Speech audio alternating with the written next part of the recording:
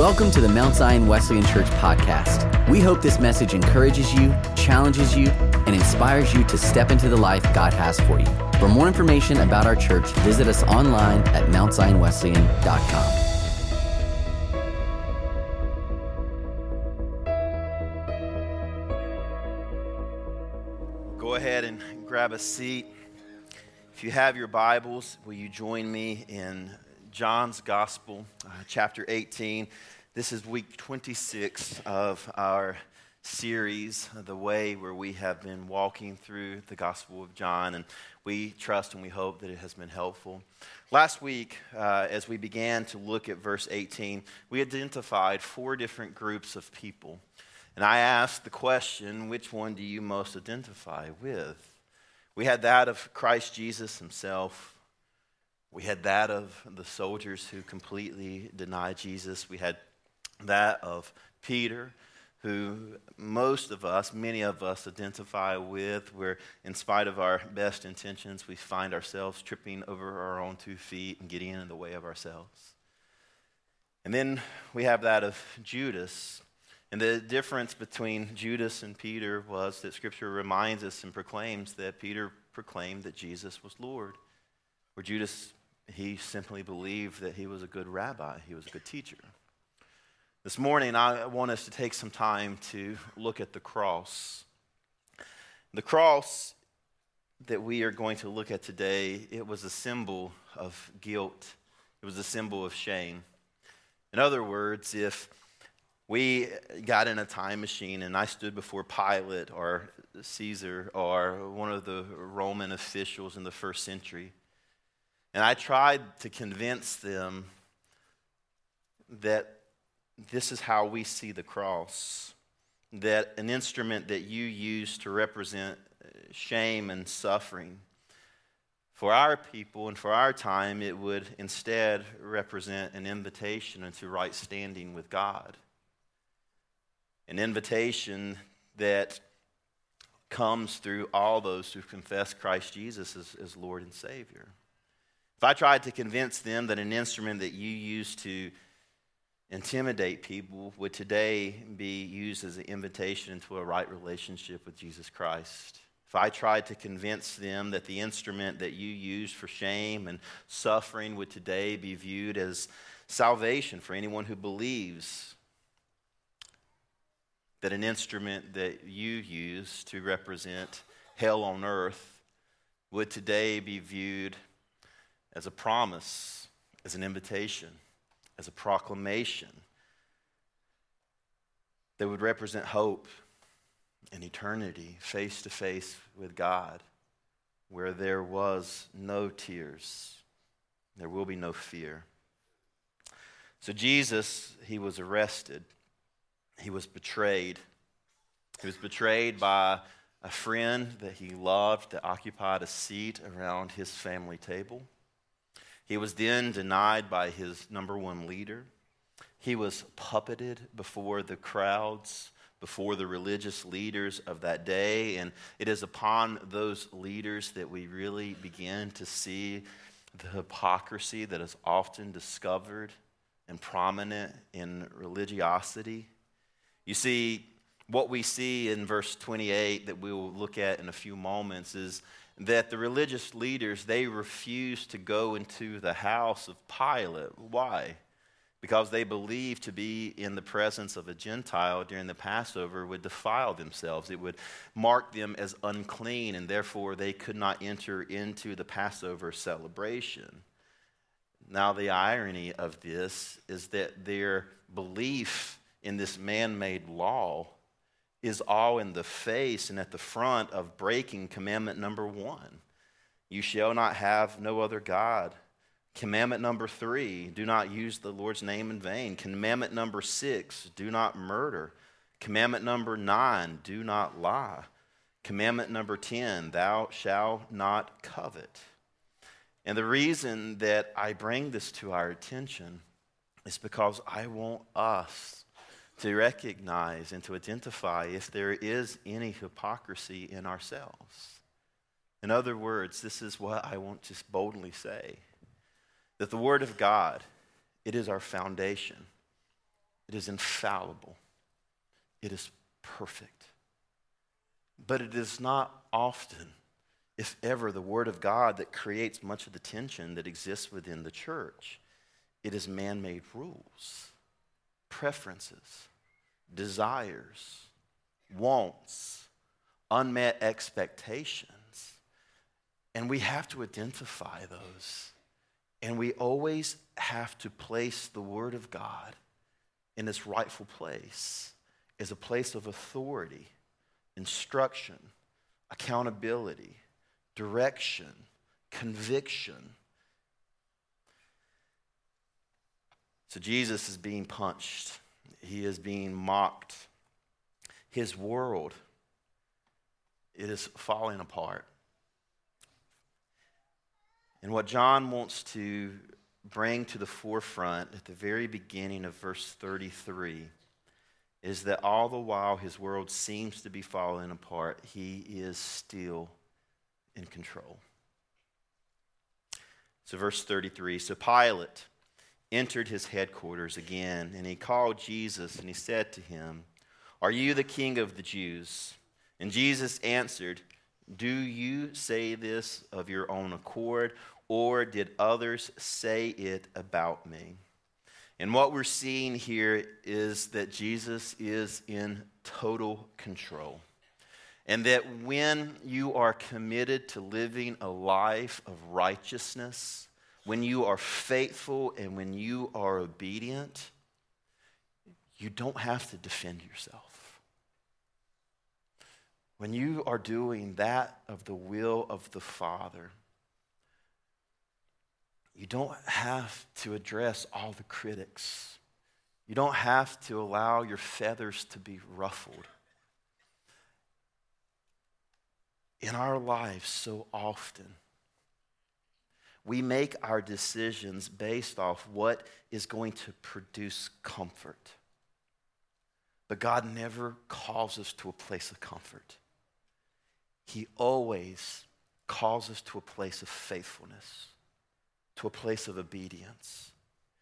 And what I've realized in my young 43 years here on earth is rarely when I am most faithful and obedient am I in addition most comfortable. It is often when I am most uncomfortable that I recognize and realize that I am being most faithful and I'm being most obedient. Why? Because God will never call us to a fair fight. He always wants us to find our dependence in Him and our identity in Him. So verse 35, Pilate answered, "Am I a Jew? Your own nation and the chief priests have delivered you over to me. What have you done?" And once again, Christ's confidence, His identity, His purpose, His placement, His peace, it is found in God and God alone. Therefore, and the litmus test for this is that man cannot take it away from him. When we find our confidence and our certainty and our peace and our joy in Christ and Christ alone, there is no man, no circumstance, no condition that has access to that. Nothing or no one can steal that from you when it is rooted securely in Christ and Christ alone. Verse 36, Jesus answered, "My kingdom is not of this world. And if my kingdom were of this world, my servants would have been fighting that I might not be delivered over to the Jews." And it's important to note here when Jesus is referring to the Jews, he's not talking about the Jewish people. He is talking in this instance about the Jewish leaders. So continuing to read, "But my kingdom is not of this world."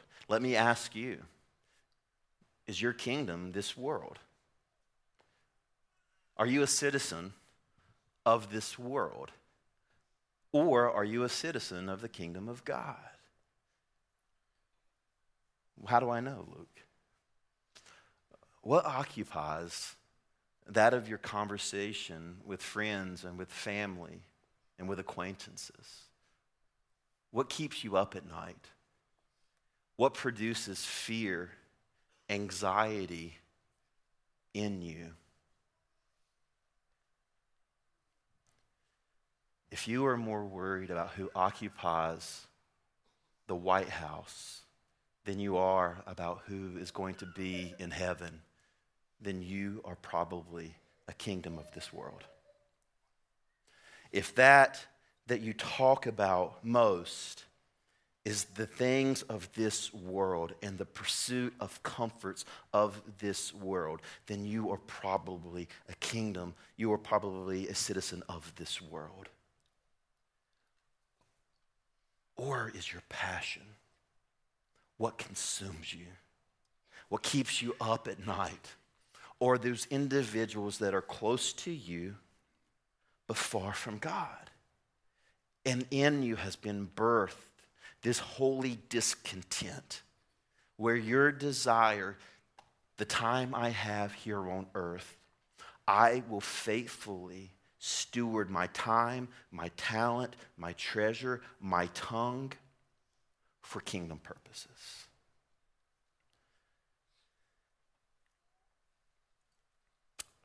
Verse 37. And then Pilate said to him, "So you are the king?" And Jesus answered, "You say that I am a king. For this purpose I was born." And the purpose that Jesus is talking about, which you'll delineate in a few moments, it is for this trial. And it is the journey of the cross. And it is the sacrifice on the cross in which God's wrath was fully satisfied for all that confess Christ Jesus as Lord and Savior. Continuing to read, "And for this purpose I have come into the world to bear witness to the truth.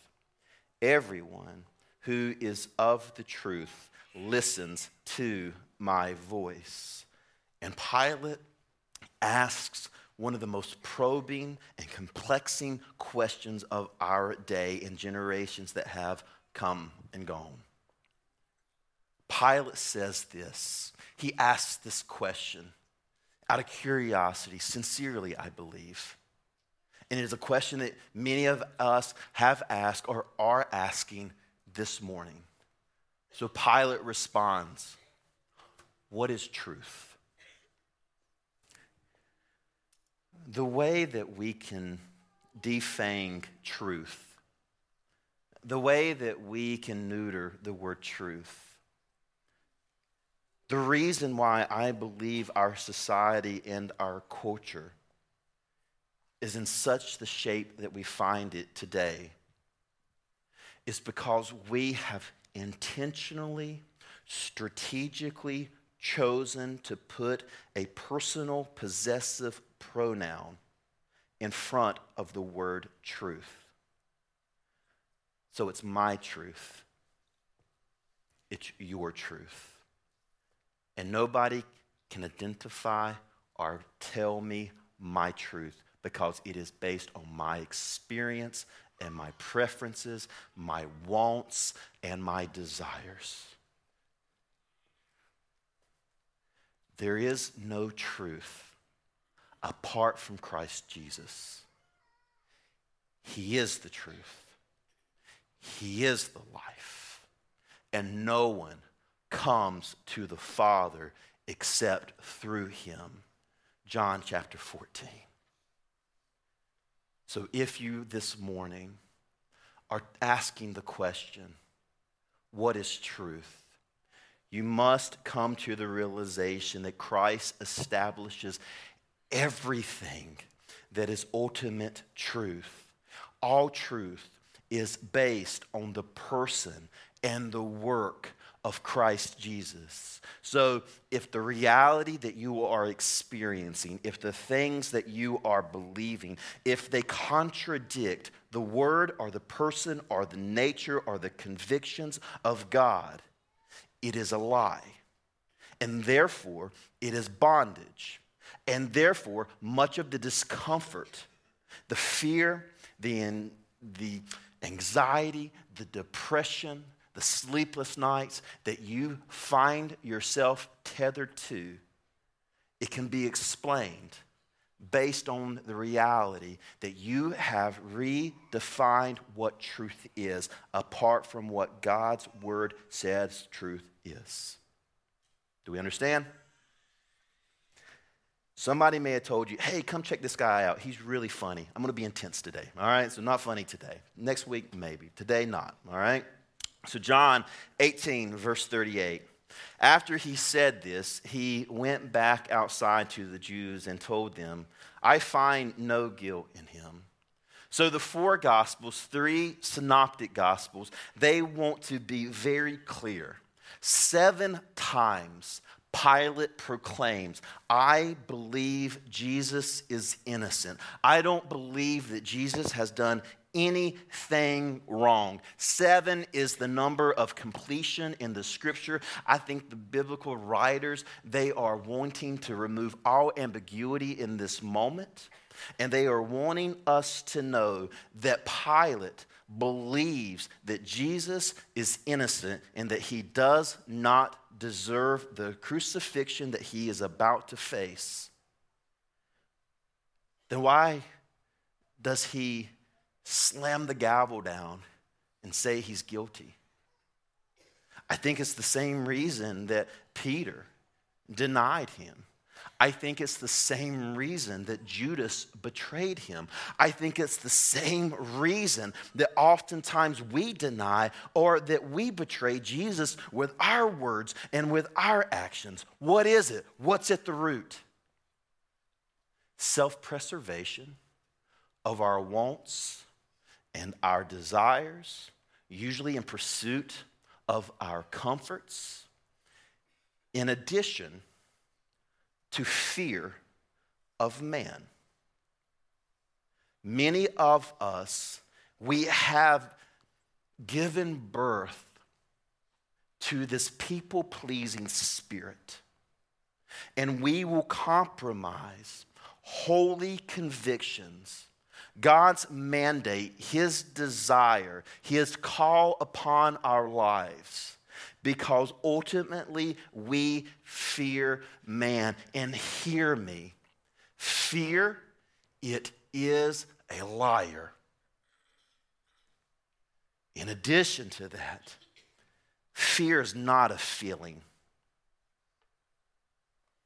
It's not an emotion. Fear, it is a spirit. And I believe that the spirit of fear, it is never of God, and it is never from God, because it is a contradiction to the nature and the purpose and the plans and the promises of God. And the spirit of fear, it has overcome Pilate in this moment. And although he believes that Jesus is innocent, he proclaims his guilt because of the fear of man. Why do you say that? Matthew chapter 27, verse 22 said, Pilate said to them, then what shall I do with Jesus, who is called the Christ? This is the most important question that you will answer in your life. Who is he, and what will I do with him? Will I surrender to him, or will I just make him a good teacher, a right moral man?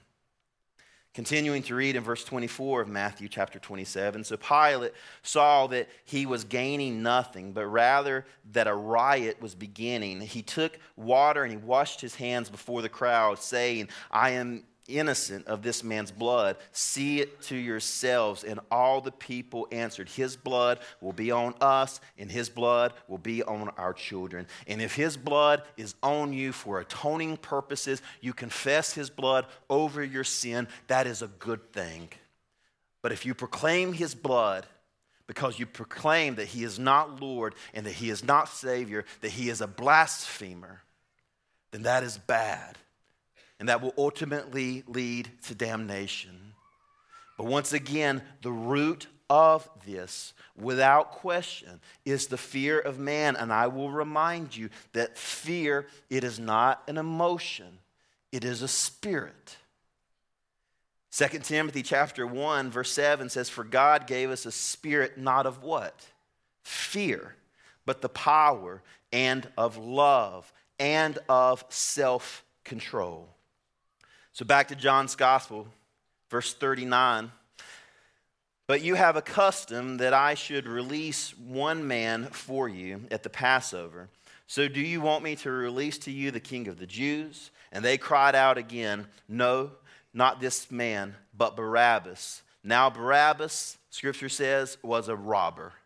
Some translations say that he was an insurrectionist. Some say that he was a murderer. Some translations say that he was a thief. What history and Scripture reveal is that Barabbas gathered a group of Jews with the purpose of overthrowing the Roman government so that they could take control and political control and sit on that throne. And because he was caught, he was rendered to him a death sentence. And what we have to know, and what Scripture is highlighting, is that each and every one of us have more in common with Barabbas than what we want to know and what we want to admit and that we want to proclaim. In other words, each and every one of us, by nature and by nurture, we are sinners before a righteous and a holy God. Every single one of us are robbers trying to steal the glory of God. And every single one of us are insurrectionists in regard to the kingdom of God, removing him often from the throne that he rightfully should occupy in our lives and replacing him with ourselves, saying, "My will be done, my desires be fulfilled." The word Barabbas, it means son of a father, meaning that Barabbas was just an ordinary sinner like you and like me. And yet Christ Jesus, he takes his place. And Jesus is handed over, and Barabbas goes free. And for all of us who confess Christ as Lord and Savior, that is our story. An innocent man takes our place, and we go free. So John chapter 19, verse 1. "And then Pilate took Jesus, and he flogged him. And the soldiers twisted together a crown of thorns and put it on his head and arrayed him in a purple robe. And they came up to him, saying, 'Hail, the King of the Jews!' And they struck him with their hands." I think growing up, when I would read that he was flogged, I imagined him being whipped. But what we know and what the Passion of Christ tells us so well in that movie is that he was whipped with a cat of nine tails, which was a whip that had 9 individual leather straps that protruded from it. And upon those leather straps, there would be bone, there would be glass, there would be sharp rocks, there would be fish hook-like materials that would be attached so that it would soften up the flesh of its victim. The historian Josephus, as he would tell of other people being flogged, would often portray that of the rib cage coming out of the literal body. This is what Jesus endured. He was flogged. Scripture also says that the acacia tree was used to fashion together thorns, and it was placed on his head. The thing about the acacia tree, if you study your Scripture, you'll recognize that was the same type of wood that made up much of what was seen in the tabernacle. That was the actual wood that carried around the presence of God in Israel for the Egyptians, out from the Egyptians. It literally held the presence, representation, the presence of God, and now it adorned the head of the Son of God. So verse 4 says, "Pilate went out again and said to them, 'See, I am bringing him out to you, that you may know that I find no guilt in him.'" Once again, saying, I think he's innocent. So Jesus came out wearing the crown of thorns and the purple robe, and Pilate said to them, "Ecce homo," which means, "Behold, the man. Once again, he's proclaiming that he is an honest and innocent rabbi, but he never surrenders to the lordship of Jesus Christ. My fear is that there's a lot of people within the sound of my voice this morning who, much like Pilate, think about it. Pilate can literally smell the breath of God, but the breath of God never entered him. The Spirit of God never entered him because he never fully and truly surrendered to the lordship of Jesus Christ. I think there is a lot of people this morning, and this is what keeps me up at night as your pastor, who would say, Luke, I've grown up in the church. I know all the songs. I know all the rituals. I've said the prayer. I've gone to the altar. I've been baptized. I serve. I give. I do all of that. And yet, you've yet to fully surrender. Meaning that there are things in your life that you know are not of God. There are things that you are doing in this very moment that you know are not God's will, His desire. You know that they are not of His character or His nature. But you say to me, but Luke, I love Him. I really, really love Him. And my pushback, in all due respect, is I don't know that you really do. I think that you may acknowledge that He is a good teacher, that He is a moral man. But if you truly love Him, it will be marked out of surrender and obedience. Meaning that if there's something in your life that is not God's will or best for you, you will ruthlessly eliminate that, and you will repent of that, and you will confess that, and you will grieve that, becoming more like Him. But so much of our culture and our society is justification of sin. Why? Because we say, but I love Him. But what about John chapter 14 that we've talked about, where it says, truly, truly, I say to you, whoever believes in me will also do the work that I do. So are you doing the work of God here on earth? Are you proclaiming and advancing the kingdom of God? No one gets to go in retirement. No one gets to stop as long as you have air in your lungs and a beating heart in your chest. Your work here on earth is not done. And as long as there are people that is close to you and far from God, we have a work before us. John chapter 14, verse 15 says this, and this is the litmus test. For those individuals that would say, I'm living in sin. I know that this isn't what God says is right, true, holy, and righteous, but I love Him. I would say, what do you do with John chapter 14, verse 15, where it says this, if you love me, you will keep my commandments. You will keep my desires. You will step into the life that I have for you. If there's anything in you that is apart from me, you will bring it to me. You will surrender it, and we will make it right together. John 19, verse 6. When the chief priests and the officers saw him, they cried out, crucify him, crucify him. And Pilate said to them, take him yourselves and crucify him, for I find no guilt in him. And then the Jews answered him, we have a law, And according to the law, he ought to die because he made himself the Son of God. They're saying that he's blaspheming. Even though this is simply his testimony, this is who he says he is.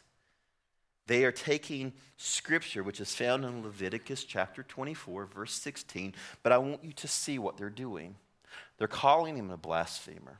They're saying that he's misusing the word of God, and he's representing it incorrectly. But listen to Leviticus chapter 24, verse 16. Whoever blasphemes the name of the Lord shall surely be put to death, and all the congregation will what? Stone him. But what are they yelling? Crucify him. So they are twisting through hypocrisy and manipulation. They are twisting the word of God in order to achieve that they desire, which is political control. John chapter 19, verses 8 through 9 says, when Pilate heard this statement, he was even more afraid. He entered his headquarters again and said to Jesus, where are you from? But Jesus gave him no answer. Pilate is looking for a way out. He's trying to find an exit strategy here.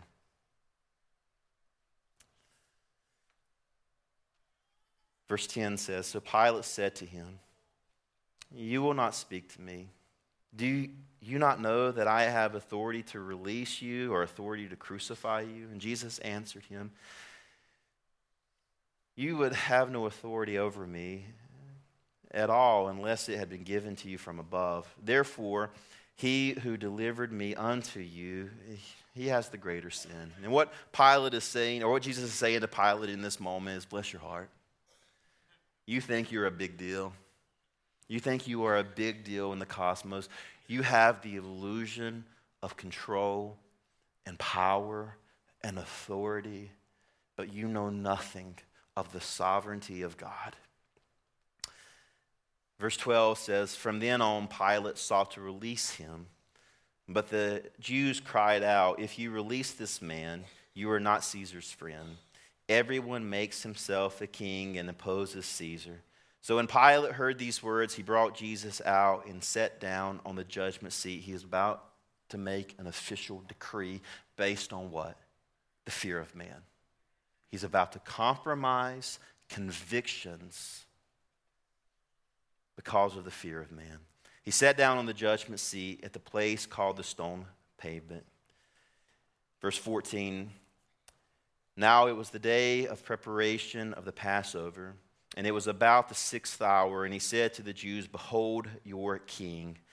They cried out, away with him, crucify him. And Pilate said to them, shall I crucify your king? And the chief priests answered, we have no king but Caesar. The very thing they accused Jesus of, blasphemy, they are now doing. So he delivered him over to them to be crucified. So they took Jesus. The same crowd that the week previous screamed out to the top of their lungs, Hosanna, Hosanna, save us. They are now screaming, crucify him. The same religious leaders that accused Jesus of blaspheming. The confession of a Christian is what? Jesus is Lord. The confession of a Roman citizen is Caesar is Lord. They are betraying their confidence and their convictions in pursuit of their own self-preservation and desires. So Jesus had two primary betrayers here at the end of the Gospels. Judas betrayed him with a kiss, and Pilate betrayed him to death. And the Bible and history tells us that both men took their own lives. Why? Don't you see? The peace, the joy, the identity, the satisfaction, the contentment that you desire that you want, it cannot be found or sustained apart from Christ Jesus. And both these men denied Christ, betrayed him,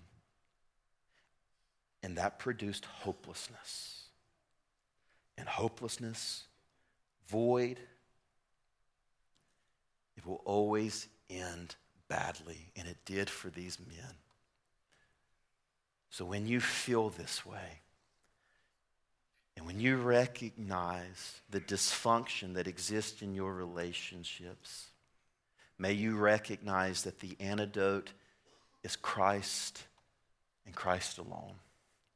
The solution, it is Christ and Christ alone. Verse 16, so he delivered him over to them to be crucified. So they took Jesus and went out, bearing his own cross, to the place called the place of the skull, which in the Aramaic is Golgotha. So Jesus is carrying this 100-pound beam down the Via Dolorosa.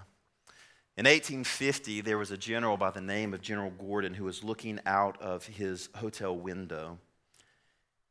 And he recognized in the mountains what looked like a skull. He was staying with Horatio Spafford, who wrote, "It is well with my soul." He believed that this was the actual place in which Christ Jesus was buried. So they bought this tract of land, and there they found a garden tomb. The irony of this is at the top of this hill is a Muslim cemetery in which Christians are not allowed, and at the bottom of this hill, it's a bus transit. So this place, it is holy and it is sacred. There's also tension that exists there, and it is also this movement, and it's filled with the smell of carbon monoxide. It's not always welcoming. And you think for a moment, man, that's a shame, and then you recognize the irony in that, in which it was pretty fair representation of what was being witnessed that very day. Verse 18 says, and they crucified him, and with him 2 others, one on either side, and Jesus between them. And I always wondered why the crucifixion didn't get any more ink than that. They crucified him. That's all it says. But what I've come to recognize is that in that time, you didn't have to explain the crucifixion to anybody. Everybody knew what the crucifixion was. Crucifixion is where we get our root word excruciating. It was designed by the Persians in 700 BC. It was perfected by the Romans. And it was absolutely a terrible, most excruciating way to die. I think also one of the reasons they don't talk a whole lot about the crucifixion and delineate the details is because it is fully delineated in Psalm 22 through prophecy. In fact, the Old Testament has over 300 messianic prophecies, all pointing to the coming Messiah. So verse 19, Pilate also wrote an inscription and put it on the cross. It read, Jesus of Nazareth, the King of Jews. Many of the Jews read this inscription, for the place where Jesus was crucified was near the city. And it was written in Aramaic and Latin and Greek, which is all the prominent language. Pilate did not recognize that he was a part of the spreading of the gospel of Jesus Christ. So the chief priests of the Jews said to Pilate, do not write the King of the Jews, but rather this man said, I am the King of the Jews. And Pilate answered, what I have written, I have written. In other words, get over it, it's done. When the soldiers had crucified Jesus, they took his garments and they divided them into 4 parts, 1 part for each soldier, also his tunic. But the tunic was seamless, woven into one piece from top to bottom. So they said to one another, let us not tear it, but let us instead cast lots to see who should get it. This was to fulfill the scripture which says, they divided my garments among them, and for my clothing they cast lots. So the soldiers did these things. This is fulfilling prophecy. Psalm 22 verse 18 says, they divided my garments among them, and for my clothing they cast lots. Continuing to read in John's Gospel 19 verse 25, but standing by the cross of Jesus was his mother and his mother's sister, and Mary the wife of Clopas and Mary Magdalene. And when Jesus saw his mother and the disciples whom he loved standing nearby, he said to his mother, woman, behold your son.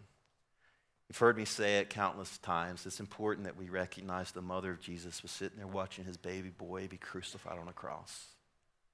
You know it's true if you were a parent. There is no pain like kid pain. And the mother of Jesus watched every excruciating moment. And then Jesus said to his disciples, "Behold your mother." And from that hour, the disciples took her to his own home. Jesus, even in this moment, having so much going on, he's caring for the needs of others. And after this, Jesus, knowing that all was now finished, he said to fulfill Scripture, "I thirst." Once again, Psalm 22, verse 15 says, "My strength was dried up like sun-baked clay. My tongue sticks to the roof of my mouth. You have laid me in the dust, and you have left me for dead." Once again, fulfilling prophecy that was written 1,000 years before crucifixion was even a thing, before a cross had even been constructed. Verse 29, a jar full of sour wine stood there. So they put a sponge full of the sour wine on the hyssop branch, and they held it to his mouth. I used to read this when I was a kid and think, man, they even started feeling bad for him, the soldiers. They're just trying to bring some relief. But then upon further study, you realize that wine vinegar was used as a disinfectant, and that they would, after using the restroom, that they would cleanse themselves with a sponge, and they would disinfect it with wine vinegar. So that they offered the Son of Man was basically used as toilet paper, and they stuffed it in his mouth. Verse 30, when Jesus had received the sour wine, he said, "It is finished." And he bowed his head and he gave up his spirit. Notice that he gave it up. It was not taken from him. He gave it up.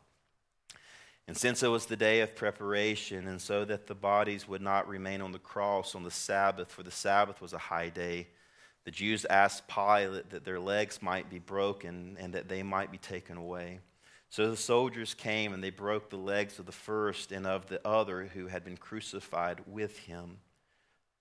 They would do so that basically they would slump down and they would suffocate.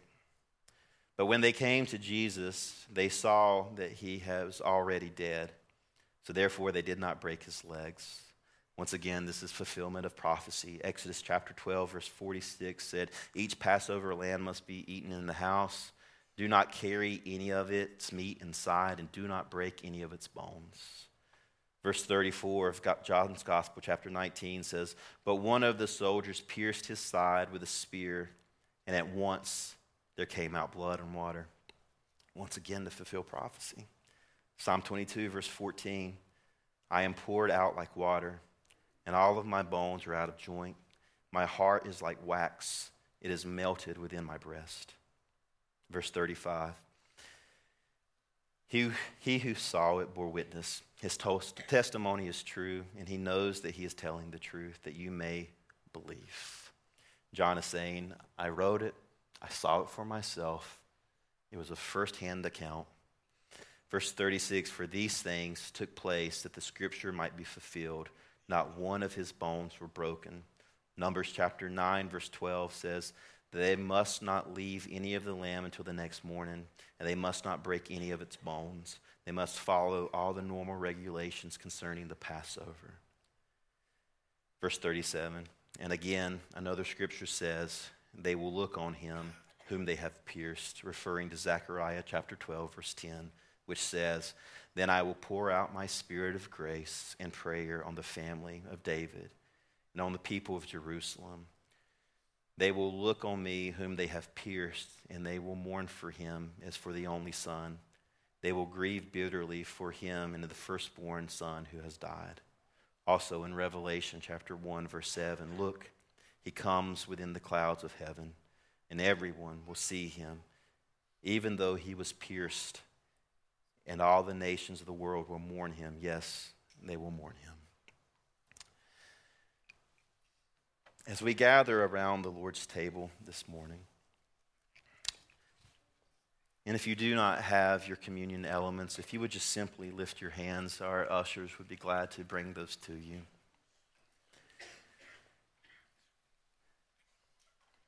But this is my heart's plea. I believe that there are people within the sound of my voice this morning that you have yet to confess Christ Jesus as your Lord and Savior, that you believe that he is a good man, that he is a righteous teacher, but you have yet to bend your knee in full surrender, that there are areas of your life that you have yet to surrender to the lordship of Jesus Christ. One of the beautiful things about the communion table that we have come to recognize is there is a seat that is made available to each person. There's an empty seat around this table that makes up the family of God for you this morning. One of the things that we are called to do as we enter into communion is we are called to search our hearts. And if there is anything that is in us that is not of God, we're to pray, God, will you allow us to see it? Can we grieve it because of how it has impacted our friends and our family and our community, but most importantly, how has it affected my relationship with you and how I see you and how I see myself? And then we are to confess it. And then we are to repent of it. It also is an invitation to recognize that you are not alone. No matter what you have done, no matter where you have been, you are welcome here. And you are loved. You are loved by this community, but more importantly, you are loved by Christ Jesus. How do you know that, Luke? Because he went to the cross for you and for me. And there is no greater love than that, to give up one's life for another.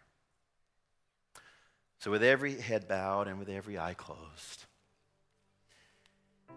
if you have yet to confess Christ as your Lord and Savior, if surrender to his lordship has yet to mark your life, if there is a thing, a relationship, a person, an addiction, a sin that is represented in your life, but it is not God's best for you, it is not of him, it is against his nature, it is against his desire, may you see it in this moment. May you grieve it in this moment. May you confess it in this moment. And may you repent of it in this moment. And may you recognize that this table that you have been given an invitation to join around, it is larger than you could possibly know. And therefore, there is the family of God made up of brothers and sisters who desire to come beside you, to hold you accountable, to hold your arms up. It is this desire for oneness, for unity. But church, don't miss this. It all begins with a personal relationship with Christ Jesus. So if you have yet to confess him as Lord and Savior, before you join us at this table, may today be the day of your salvation. Scripture says it's not a fancy prayer. It's not about coming to the altar. It's about believing in your heart that when Jesus went to the cross, it counted for you. It's about confessing with your mouth that he is Lord. And when you make him Lord, what is produced in your life is faithful obedience.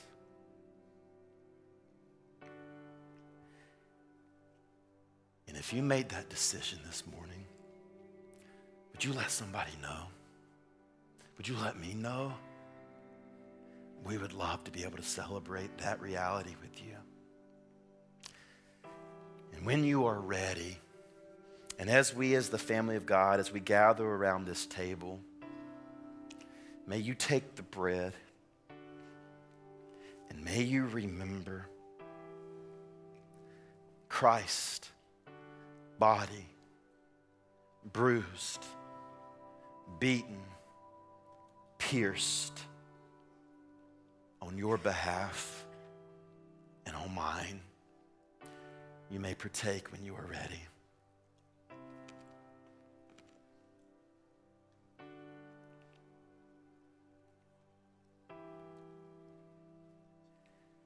And may you take the cup in remembrance of Christ's atoning blood, who was poured out on your behalf and on mine. When you are ready, remember and drink.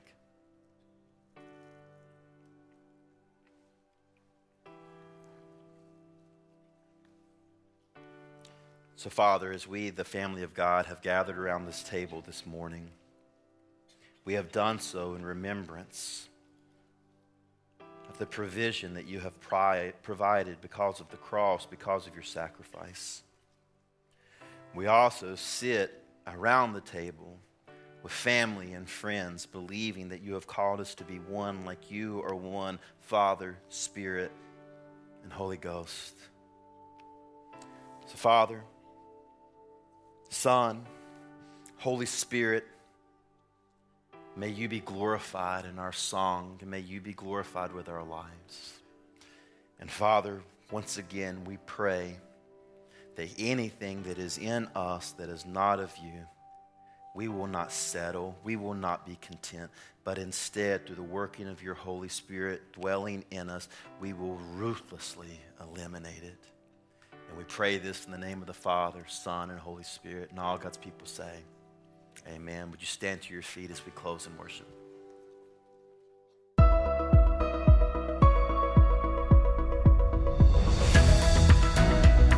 Thanks for listening to the Mount Zion Wesleyan Church podcast. We hope this message has inspired you to take a next step in your walk with Jesus. For more messages or to watch our full worship gathering on demand, visit us online at mountzionwesleyan.com.